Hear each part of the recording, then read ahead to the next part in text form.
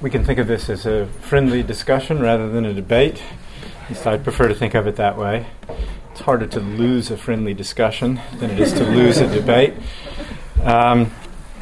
We're going to talk about the badness of death and the value of life, which we both agree are pretty closely connected. I'm going to begin with some introductory remarks in which I describe a position that I have held and that John has criticized. I'll explain John's objection and provide a short response to that. All this will be by way of kind of background to the subsequent discussion. Pretty much at the end of my remarks, what we've discovered is that we're more or less in agreement at that point. And then comes John's new views, which he's got up here on a computer screen, so I'm very distracted. I'm wondering, I'm saying here the not visible on that bit. No, okay, good. All right, so I won't be tempted to try to get a preview of the true theory, which is coming further down the screen.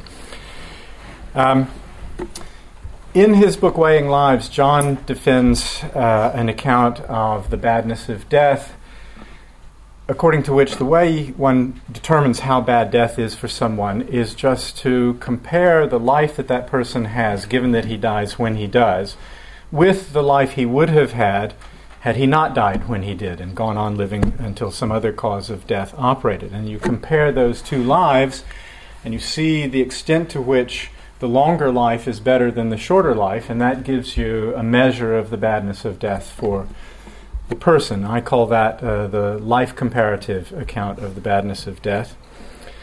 According to this life comparative account, there's really only one factor that determines how bad death is, and that is just the net amount of good that a person's life would have contained had he not died. Now, I've proposed a different account, according to which there are two factors that are relevant. One is the one that John focuses on, the amount of good life that a person loses by dying. But the other factor is the extent to which the person at the time of death, or the individual at the time of death, would have been related to himself in the relevant ways at those times later in life when the goods of his life would have occurred. And for purposes of discussion today, I'm just going to assume that the relevant way is through certain time-spanning psychological relations. We can call it psychological continuity, psychological connectedness, something of that sort, whatever.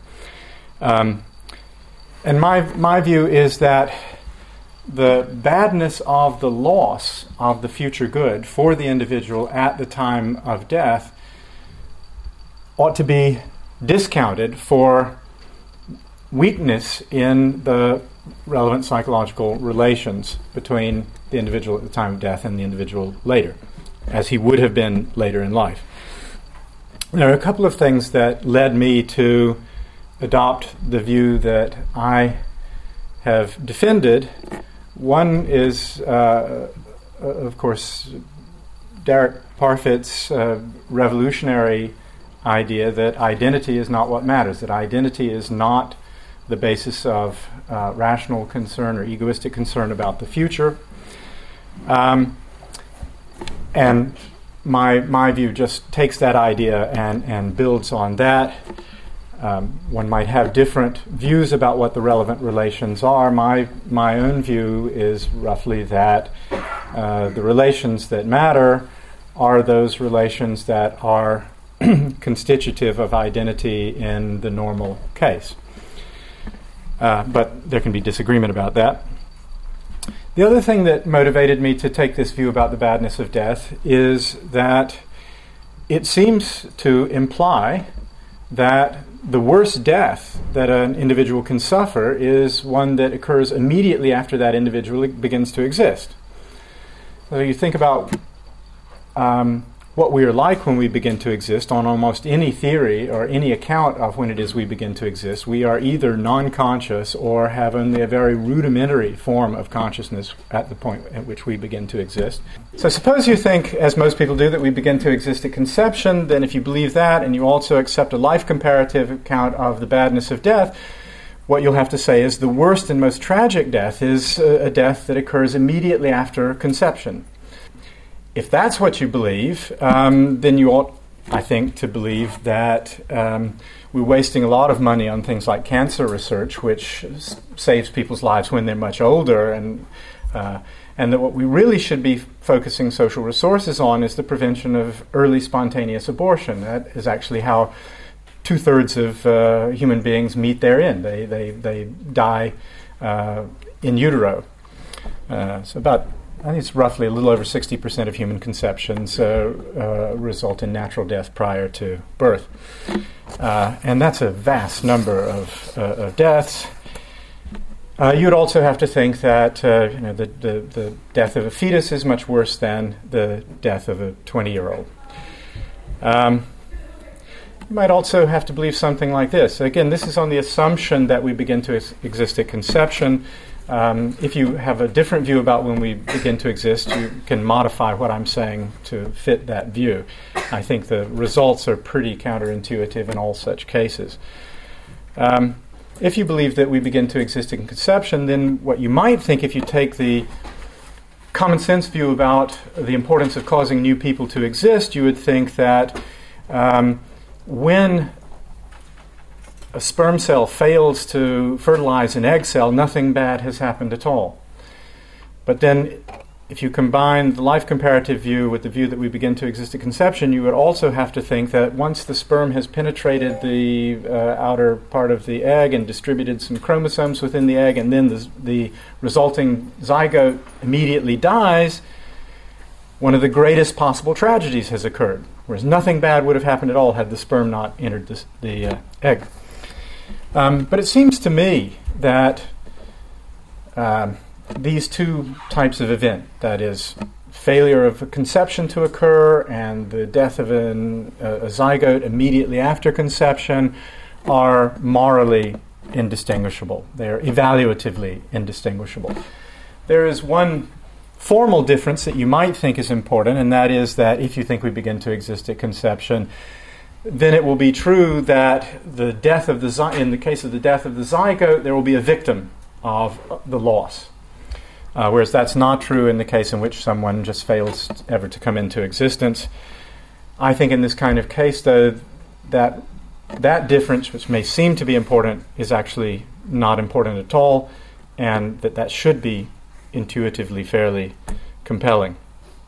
I concede that if we actually came into existence in a different way, if we came into existence the way Athena did, springing fully developed from the head of Zeus, so we were self-conscious and rational and autonomous, and equipped with a innate set of desires and dispositions and so on immediately after beginning to exist, then of course it would be quite different on the view that I defend. I was going to say something a little bit about the implications for the badness of death of the view, but I think I'll skip that in the interest of time to get to John's view. In his book, Weighing Lives, John presents what I think of as a really comparatively minor objection to the view. He says it's incoherent. And I want to suggest that I think that's not right, and I think John now, well, maybe he still, the objection that he's got, he agrees doesn't hit the target, but he's probably got other ones by now. So we'll wait and see whether he agrees in the end that it is even coherent. The example that John uses to show that the view is incoherent is this. The reason he says that it leads to incoherence is that it requires that one act in a certain way at one time and then later act to undo what one has done earlier. The example he uses to illustrate this problem is this. He says, suppose that there's a newborn infant and a young adult, both of whom have a disease that will kill them 30 years in the future, leaves them okay for the next 30 years. But there are resources to cure only one of these two individuals, the infant or the young adult. And what he says is that my time relative interest account of the badness of death that I've just described for you implies that one should save the adult, one should give the life-saving resource to the adult rather than to the infant, because the adult now has a strong interest in what will happen to him in 30 years' time, whereas the infant, being psychologically quite strongly disconnected from himself in the future, has only a very weak time-relative interest in what will happen to him 30 years hence. So we should save the adult. But 30 years later, when the disease culminates in each case, John says the time-relative interest account reverses its recommendation, and I should try to undo what I did earlier and save the individual who's now 30 years old rather than the individual who's much older, and that's because they may both be equally psychologically related to themselves in the future, but we can imagine that the older person now has fewer goods to look forward to, or fewer goods in prospect in the future. And so the view recommends one thing at one time and the opposite thing at a later time. Now, I think that the view as I thought of it doesn't actually have that implication. And one way to explain how it doesn't have that implication is to consider what the view implies in the case of abortion and what it implies in the case of prenatal injury. In the case of abortion, I claim that a fetus has only a very weak time-relative interest in continuing to live, to have the goods of its future life, because it's so psychologically disconnected from itself in the future. So only a comparatively weak time-relative interest is frustrated if a fetus is allowed to die or is killed. On the other hand, imagine a case in which, if I act in a certain way, it's going to injure a fetus in a comparatively minor way, but cause that individual to suffer from mild chronic pain the rest of her life. In that case, it seems to me that there is a strong objection to the infliction of the prenatal injury, and that's because there are going to be a great many interests, which we can think of as time relative in my sense, that are going to be frustrated by this one act of mine. In other words, this person is going to be in pain at many, many different times in the future, and at all of those times she's going to have an interest in not being in pain, and that interest is going to have been frustrated by my action. So I think a similar thing applies to John's case. The idea here is that, I'm realizing now that what I wrote in my notes is actually incorrect, and John and I spoke about that a short while ago, so let me see if I can rephrase this now. I think what John was assuming is that my view requires that a person be guided at the time of action by whatever interests exist at that time, and that's not the view. All the interests that will exist independently of one's present action count and can constrain morally what one is permitted to do now. That's why, in considering whether it's permissible to inflict an injury on a fetus, we have to take account of the further effects in the future of the injury and of the interest that individual will have at that time that will be frustrated by my action, and those are interests that the individual will have completely independently of my present action. That's not true in the case of abortion. In John's case, if I act now to give the treatment to the infant rather than to the young adult, when the relevant interests arise, namely 30 years hence, we've already conceded that at that time the individual who's now an infant will have a stronger time-relative interest in continuing to live than the individual who's a young adult now will have at that later time. So if we put aside considerations of respect for persons, considerations of fairness, other things like that, and consider only interests, my view actually implies that the right thing to do now is to give the treatment to the individual who is now an infant rather than to the other. Now, that's most of what I want to say in defense of the view. Thinking about it again in the light of John's comments did elicit a number of uncomfortable thoughts in me about the view. I'll perhaps conclude just by saying this, that the view that I have just articulated and defended against this one objection does imply that if I were to save the life of a fetus or a newborn infant, the benefit I would be bestowing needs to be discounted. Because I'm certainly saying that the harm that I would be preventing is a minor harm. Therefore, it seems that I've got to say that the benefit that I would be providing is a comparatively minor benefit, even though it's the whole of a human life for a particular individual.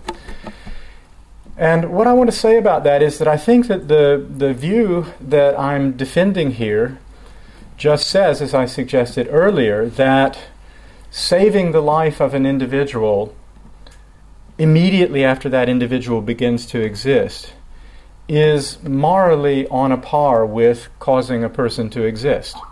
So a lot here, what you want to think about the implications of this view, a lot depends on what you think about what reasons we might have to cause people to exist whose lives would be worth living. Now, I actually think that when we cause people to exist whose lives would be worth living, we are bestowing on those individuals a kind of benefit. I think of it as a non-comparative benefit in the sense that what one is doing is good for that individual. I call it non-comparative because I don't think that that's better for that individual than the alternative, which would have been never to have existed at all. I myself think that we do have reasons to bestow these non-comparative benefits by causing people to exist, but I don't really have a developed view about how strong those reasons are and how they weigh against the reasons that we have to bestow ordinary benefits which are comparatively good for or better for people.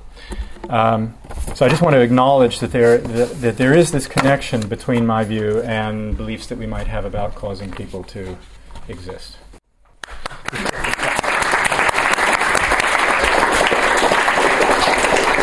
Well, Jeff's explained what intuitions or views led him to the theory that he developed, the time relative interest account.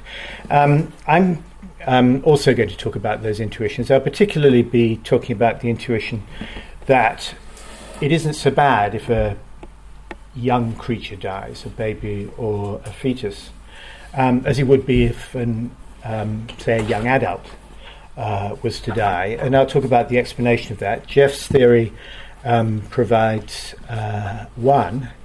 And I have to say right at the beginning that I misunderstood it.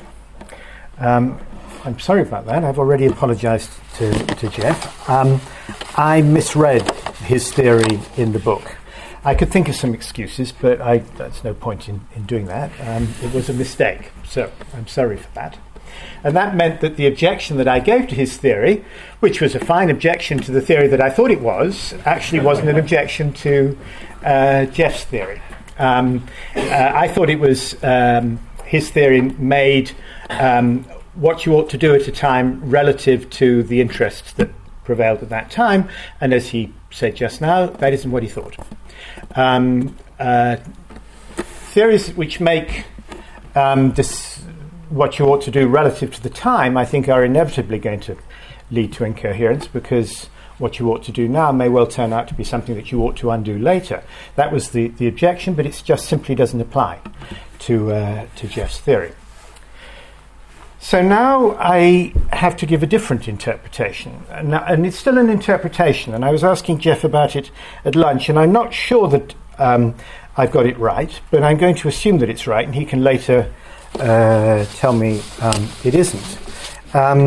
It's a theory actually that I once proposed myself, although only in a hesitant way, and then rejected it. So this is actually what's coming out is a theory of mine, and I think it's the same as Jeff's, and it would be up to him to tell us whether it is. And I'm going to draw pictures because I just like to frame things in a particular way, and this may be a little bit unfair because they're not quite the way that Jeff frames things. But I'm going to talk about choices. I'm going to suppose that you're faced with some choices, different things that you might do, and suppose that the decision you want to make is going to be determined, or at least partly determined, by the values of the alternatives that face you. So one of the things we've got to do is set values on the alternative lives that are made available by your choices. So let's think about a choice that involves either saving the life of a person or not. You've got some resources, you could save her life, or alternatively you could use those resources in some other way. And let's think about how we should evaluate those alternatives when we're thinking about this person only. There may be other people involved, but we'll just concentrate on this person and think how we should evaluate them from the point of view of this person's life. So I'm going to draw some pictures of lives, pictures that I like to draw. Lives go on for a time, so that's time in that direction. And during the course of that time, they vary in their quality. Sometimes you have good times, sometimes you have bad times. That's to say what I call your temporal well-being, how well life is going at a time varies over your life. So in this diagram, let's suppose you get created here, and then it goes sort of, this is where your life might go. This horizontal line here is the level of temporal well-being, which is such that it's what I call the neutral level of well-being for continuing life. It's the level such that if your life was going at a particular time at that level, extending your life at that level is equally as good as not extending it. So this is a level that's neutral in the sense that if it's added on at the end, a period of life is added on at the end of it, which is at this level, it's neither good nor bad. It's equally good for you to have it. Anything above this line adds to the goodness of your life. Anything below this line subtracts from the goodness of your life.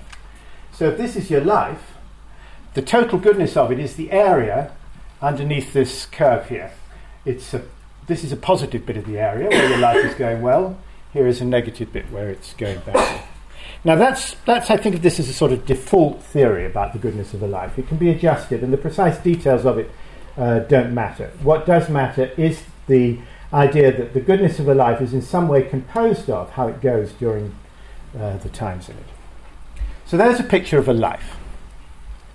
Now suppose there is some choice available which involves this particular person losing her life at some time. So let's say that this is a picture of how her life would go if something bad doesn't happen, but if something bad does happen, it gets choked off at some point here, should we say. So now what's the good of continuing the life? Well, it's the area above the line in the rest of life that she would have had she not died at that point. So in fact, there is a choice of two lives for her. There's a short one, which goes, I'm just trying to copy this, like that, and there's a longer one that goes like that, and the question is, how do we evaluate, what basis of value should go into deciding what the choice is? And this is a matter of how we evaluate these two lives against each other. What we're interested in fact, is which of these lives is better than another. Now, I think I'm going to describe Jeff's view about that. But I'm not quite sure that this is his view, but I'm going to assume it is for a moment. I think that what Jeff thinks is that when you're evaluating short and long lives like this, how you should make the comparison is by taking the well-being that the person has while she's alive in both of the alternatives, that's to say while death is not in question, and give that full weight in your evaluation. So count these areas fully, and also count the period of life beyond the time when the death might happen, but discount that for the degree of connectedness, psychological connectedness, between the person when she's alive in both of the options and the time that we're talking about.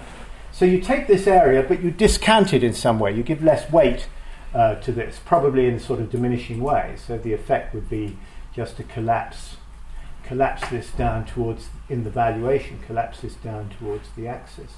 So that's the sort of value that you would put in because of diminishing weight. That's the theory.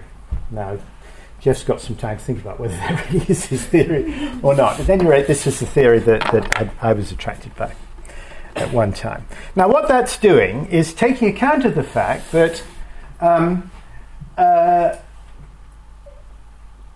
a person at any time need not be particularly well connected with the rest of her life. This is going to be important when we're thinking about lives that end rather soon, or might end rather soon after they begin, because if it's an infant, we think that her life is not the rest of her life is not psychologically well connected with how she is at the moment, which means that the discounting would be rather large, but there will also be some discounting for deaths that occur later, because at any time of life you're not completely well connected with the rest of your life. Now, I wonder if that is the theory. Let me assume that it is now. Now, I'm sorry to say it's incoherent, but for a different reason. Now, and the reason is that what it does is make the value you attach to different lives depend on the choice that you're making. So the value you're attaching to this part of this person's life when you're making this comparison depends on the fact that this is a time when potentially she dies. What we're doing is looking at the value of the life, taking on board that there's a potential that she dies at this time, and that is a feature of the alternative that's before us. And it's that is going to lead to problems. If any of you are familiar with this sort of thing, you can see this is going to lead to intransitivities in your judgments of betterness. And I'll illustrate that by a simple example. So instead of dealing with a whole complicated life that goes up and down, let me just deal with lives that come in two bits. There's some temporal well-being in the first bit, there's some temporal well-being in the second bit.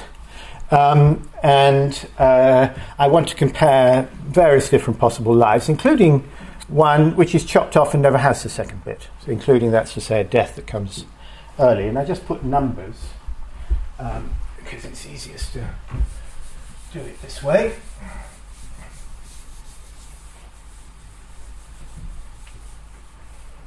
So we'll start by comparing a longer life with a person that a person might have, which starts in the first half with level 1, and in the second half goes on to level 6. So this is a description of 1 2-period life, temporal well-being of 1, and then a temporal well-being of 6. And let's start by comparing that with a life where she dies younger. This one, she has well-being of 5 in the first part, but then dies. Now, remember what we've got to do in a comparison like this. What we do is we give the part where she's alive in both full weight, but the part where she's not alive in both, we discount according to the connectedness, psychological connectedness between that part and the part when she's alive. So let's discount this by a half, say. So let's suppose that the discount, the factor of connectedness is a half. She's only half connected to the rest of her life. So what's the value of this? Well, it's 5, and what's the value of this? It's 1 plus half of that. So it's 4. 1 plus half of 6, so that's 4. So that's the value of the two lives. Now let's put in the value of the two lives when you're comparing them. So you arrive at the conclusion that this life is better than this life. Now I'm going to put in a third life, 5 and then 1, and let's now compare the value of this life with this life. Now in this comparison, there is no early death in question.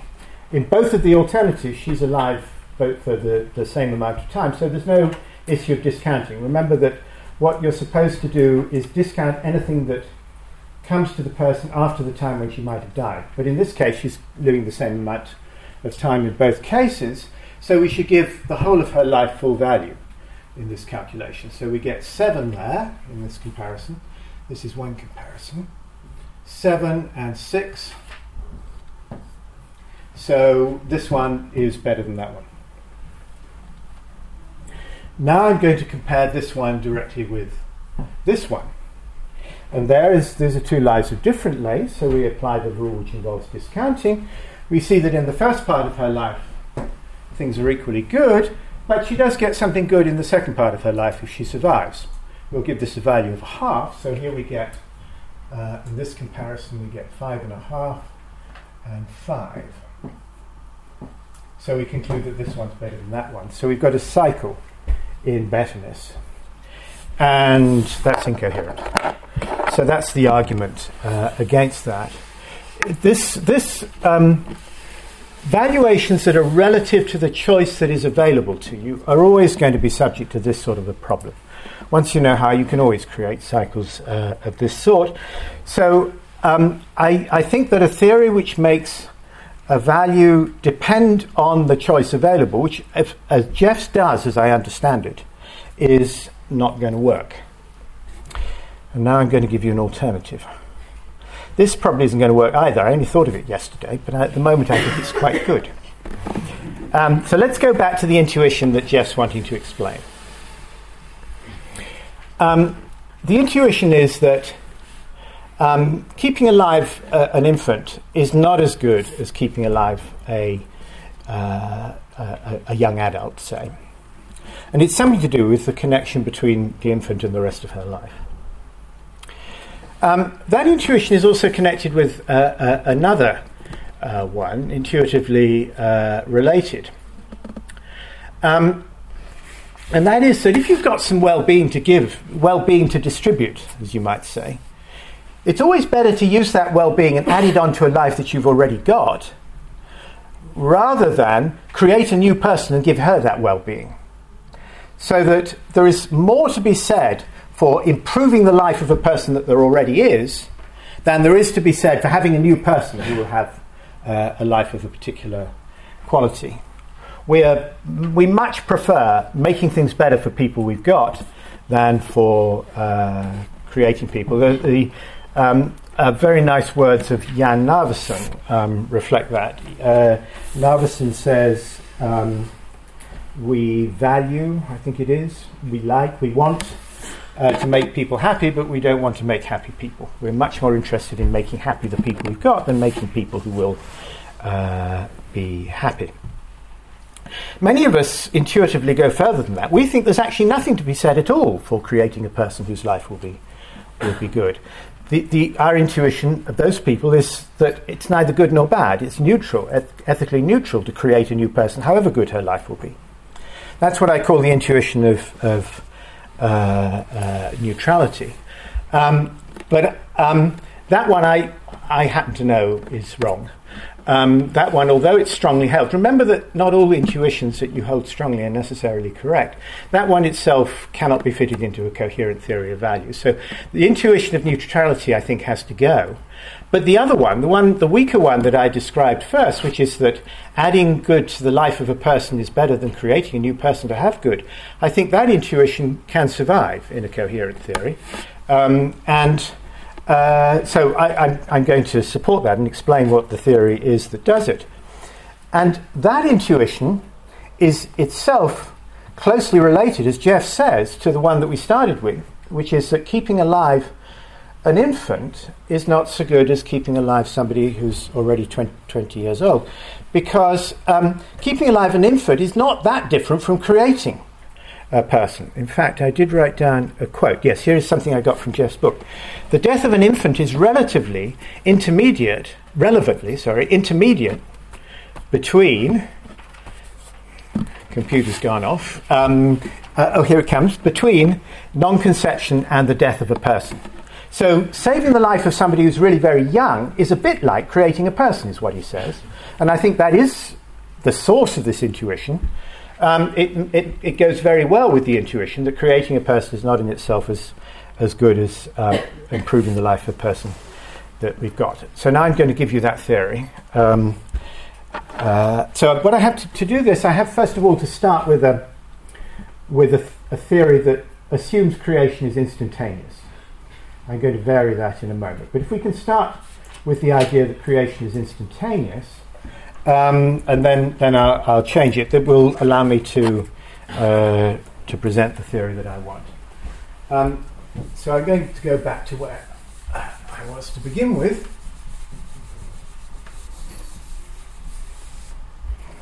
So the idea is that what I'm doing now is drawing a life, and I've already said that what we might call the default theory for the value of the life is the area that's underneath this graph, shows how well it goes during the time. And let's suppose that this works for all lives. Whatever life you draw, you can get this value of it by doing that integration under the curve of any length. So let me make these a different length. That's the default theory that I'm going to stick to. I'm not going to argue for that. If you want to compare these two lives together, what you do is take the area under this and the area under that, see which one is greater, and that's the better life. So there's a theory for the value of all sorts of lives. It's a theory for any life. It tells you how good it is. But remember, I said that we need to think about also the possibility of not creating a person, because I said that we sometimes think we need to compare improving the life of a person we've already got with creating a person. So we need to think about what value we should attach to not having a person at all. What I've got here in this picture is some lives that exist, people we've got, and I've said something about the value of those lives. But I want to make that value in some way comparable with another alternative, something which is possible for any person, that person never gets to exist at all. So these measures here will tell you the values of lives relative to each other, but I want to talk about not just the value of lives relative to each other, but I also want to put on the same scale of value, I want to be able to take account of the possibility that this person might never exist. So I want to consider, as well as the value of these lives, I want to consider the value of her non-existence at all. So how am I going to do that? Well, what I'm going to do is define a zero for my scale of goodness of lives in such a way that it's the same as how good it would be for this person not to exist at all. How good it would be, I should say, if this person doesn't exist at all. So I want to put that in. And I want to do it in a way that captures the intuition that I described. Now, this seems a little bit odd, but in fact this works quite well, and this is a standard theory of value. In order to get that to work, we have to put a pulse of badness in at the beginning of each of these lives. Remember that this picture tells you how you compare lives relative to each other, but it doesn't give you anything like an absolute value of life. It's just allowing you to compare them with each other. And the absolute value that I want to put into this picture is not having the person at all. How do I do that? Well, I put in a lot of badness right at the moment of creation. It's got no width here, so this is just an infinitely long line, which is an amount of badness, some particular amount of badness. So when you get born, you have a sort of debt.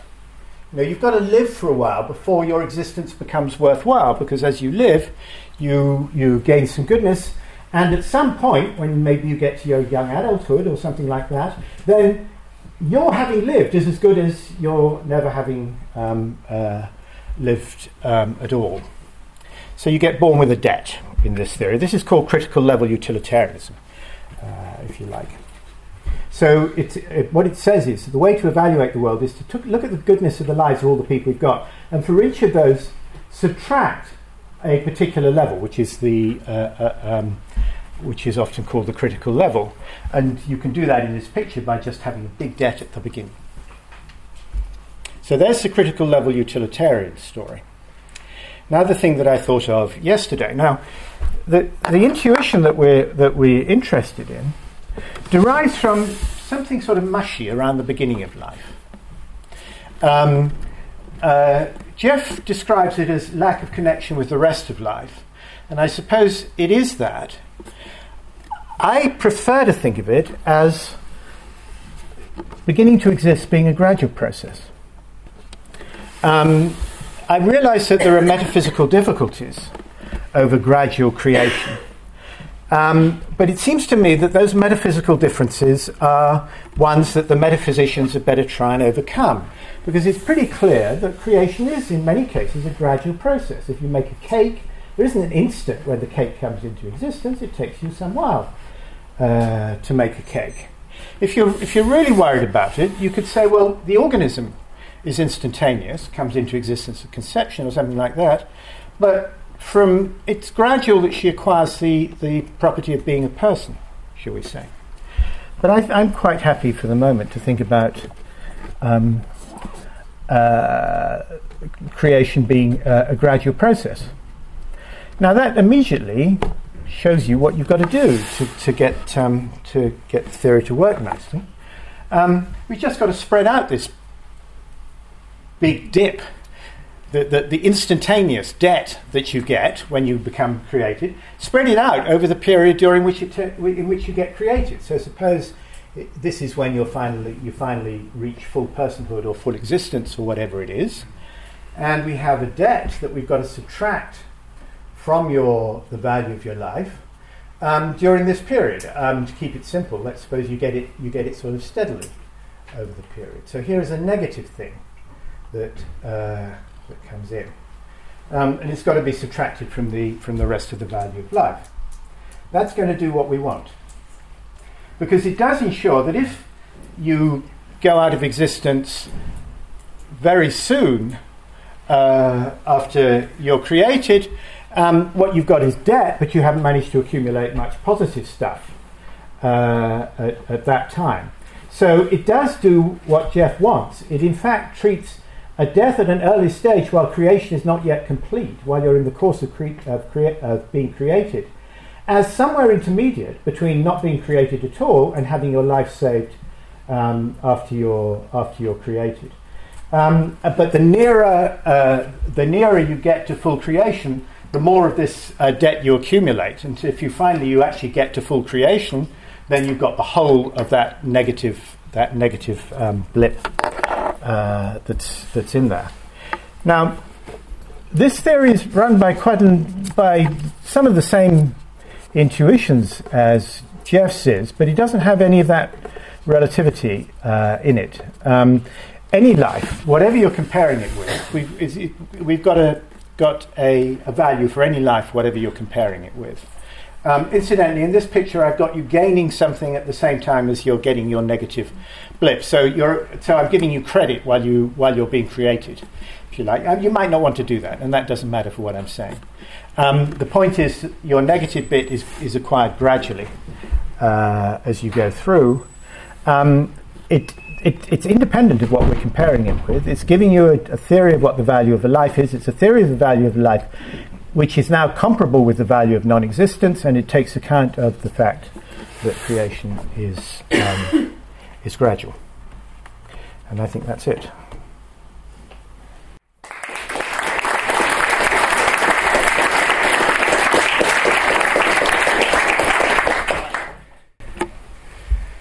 Okay, Julian has allowed me a very brief moment of commentary.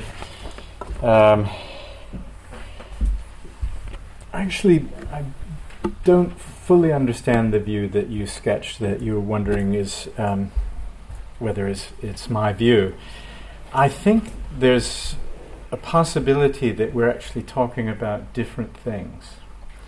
That is, you are producing a theory of value, and I am offering a theory of interests that supports an understanding of reasons. So I'm not really offering an account of the value of lives from the point of view of eternity.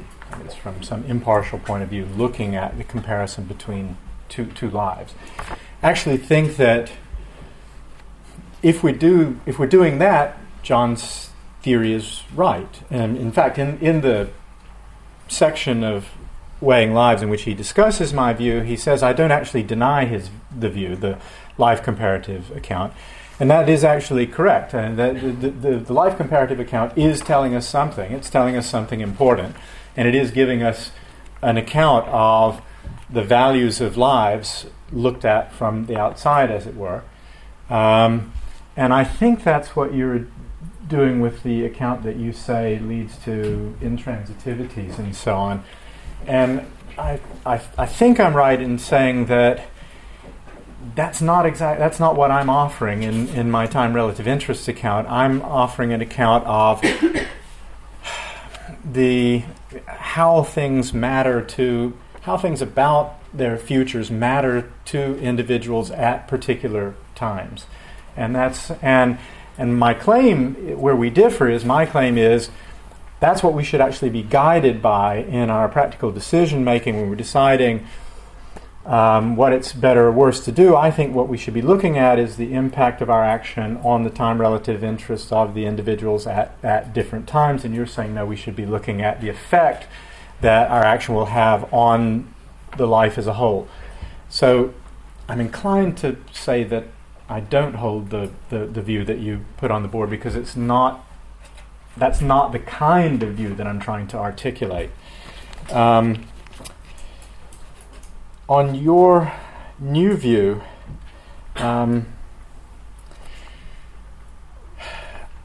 me just ask one question. I'm trying to understand it, and I don't share the intuitions that underlie critical level utilitarianism or critical level views generally, and I think maybe it's because of that I don't understand the idea of the debt that you have when you come into existence. I just don't know what I don't see the rationale for that. But let me just ask one question about the implication of the view. So you've got somebody who comes into existence and they've got this debt, and we have two possible deaths for this same individual. Both of those deaths occur before the debt is paid off. One of the deaths comes earlier and another one of the deaths comes later. Does your view imply that the earlier death is actually better than the later? Yep, that's right. Yes, and I just find that, I find that quite implausible if we are imagining that that in the absence of this debt, the life would be above the neutral level. And I don't see why we should, if in the absence of the debt, which seems to me some kind of theoretical construct, in the absence of that debt, if the life were from the beginning above the neutral level, then I would think that the earlier death would be worse than the later death, but then that just means I'm not a critical level utilitarian. But a death immediately after conception, should we say, is neither here nor there. Well, it's not terribly bad. I mean, But now we're comparing that with a death at, say, 6 months. And I'm saying that's worse than a death immediately after conception. Surely that would be okay by you.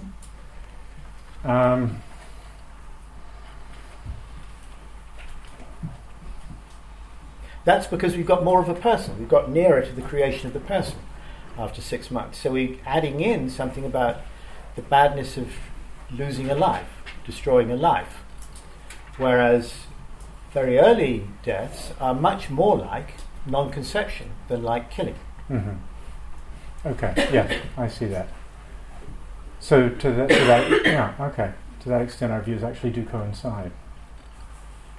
Okay. I mean, it depends where you think this is. You know, is this birth, or is it maybe being 5 years old or something? And that, obviously, that's something we can dispute. But I think if we were able to agree when we've got a person, a full person, then I think you probably would agree with that consequence of it.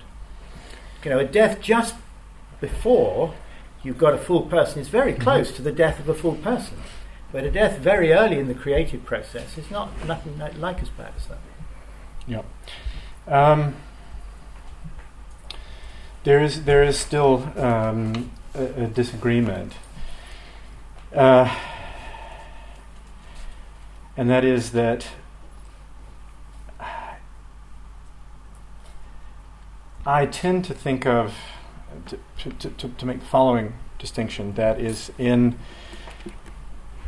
when we have a choice that affects only the one person, it's acceptable to be guided by the life comparative account. It's only when we're comparing only when we have to choose between what we do for one person and what we're going to do for another person, that the time relative interest account should be deployed. So, on my view, if life is worth living immediately after we come into existence, then when we're thinking just about what's better or worse for the same individual, I do actually think that the earlier death is worse, even though the time relative interest that is frustrated is weaker. But we haven't got an individual yet. We're not the individual as a person. We've got an organism. No, I'm saying whenever it is that we begin to exist. So from the point after whenever we begin to exist. So after an individual begins to exist, it's worse for that individual if the whole of the life is above the neutral level. It's worse for that individual to die earlier than to die later. That follows from this. Well, it doesn't work for this person because she's having a negative life at this point. I see. But for that person, when she's got beyond this point, the longer her life is, the better it is for her. But now, what about... So I don't have this point. So my only point is said after here. A person gets to exist, this is where the person, as a person, is fully exists. This one. And what do you mean by person? Oh, I see. This is the period of indeterminacy. I'm sorry. This is the period where someone is coming into existence. Yeah, I'm afraid I'm with the metaphysicians on that one. I don't know how to understand the notion of the well-being as it applies to a partially existing entity. I think things either exist or they don't exist, and they have a kind of determinate level of well-being at those times at which they exist. Now, what you might think is that there are different sortal notions that this individual satisfies at different times, and there may be an indeterminacy about which sortals apply to the individual at this given time. But I'm thinking that if you've got some developing thing, it's either me or it's not me, or it's indeterminate whether it's me, but I don't think it's a plausible idea to say, well, it's me partially existing. So I think I would limit it to the three options there. I think we should open this up. So we have until we started 15 minutes late, so we will go till 3:45. But if people need to leave, please just leave. No, go so ahead. do we have questions? Stand up. I got a bad knee. I think it helps to stand. Yes. Yeah, it's just actually a question towards Professor Broome's new position that you put forward. I guess I just have two questions. The first one is how it interact with non-human animals. That is to say, people they simply just not have the same debt that humans have when they're born. And then I guess maybe a follow-up concern, depending on how you answer that, would be the worry that if you had some sort of science fiction scenario where you can only have people live for the first 2 years of their lives, a civilization where you're only living for the first 2 years of your life and you're never reaching personhood, but they're all happy and flourishing as much as you can as a toddler. That seems like a good thing overall, and whether or not this account can accommodate that information. Okay, I'm not sure of the answer to the second one. Can we go back to the first one? Tell me what you think about animals. Do you think that if you had, say, a couple of years of life to give to sheep, it would be better to extend the life of a sheep there already is, or to have a new sheep to live for 2 years? You see, I think we're pretty clear about this with people. It's better to extend the life of a person we've got rather than to have a new person. And that's the motivation for this critical level theory. That's the idea of the debt. In order for it to be a good idea to create this person, it's not good enough for her just to have well-being from the time she starts. She's got to have enough well-being to make it worth creating her in the first place. Now, I don't know how it is with sheep. So that's it. Tell me that, and then I'll know how to put them into the theory. Yeah, I guess I also have the intuition that I'm not so sure about sheep coming. I mean, the worry about the putting it in a negative way, in a debt way, kind of ties into that bizarre reflection I tried to articulate. afterwards is that it seems that even if the child never pays off the debt of not becoming a person, there still seems to be something good about that child's those 2 years of they have assuming it's above the line. Yeah, of course. There's something good about it. And so I was wondering whether or not it would be maybe an easier way to formulate it as, instead of it being a debt incurred, that there is actually an increase in value that's produced after a person becomes about, so that there's that you just you get for free, regardless of the rest of the curve, you kind of get it bumped up. So it seems to me that it being bumped up would lead you to say things like, you're still below you still haven't paid off your debt. You have 2 years of great life, which that seems to me to be at least for me, a little counterintuitive about the way it's articulated. Well, now look, remember, once you've got a person, if you're only comparing persons who exist, this stuff makes no difference. If you're comparing the lengths of lives of persons, then how we evaluate the existence of those persons is irrelevant. We've got a person, we want to know how well her life is going, and we can just ask when she has a better life and when she has a less good one. And having a longer life is always better than having a shorter life. So the questions arise only at the time when we haven't got a person. When we're getting a person, but we haven't got one. Now, your case of, suppose that there isn't actually any possibility of having a person. What should we think about that? Should we be pleased that the creatures that we have, the organisms that we have, live a longer time rather than a shorter time?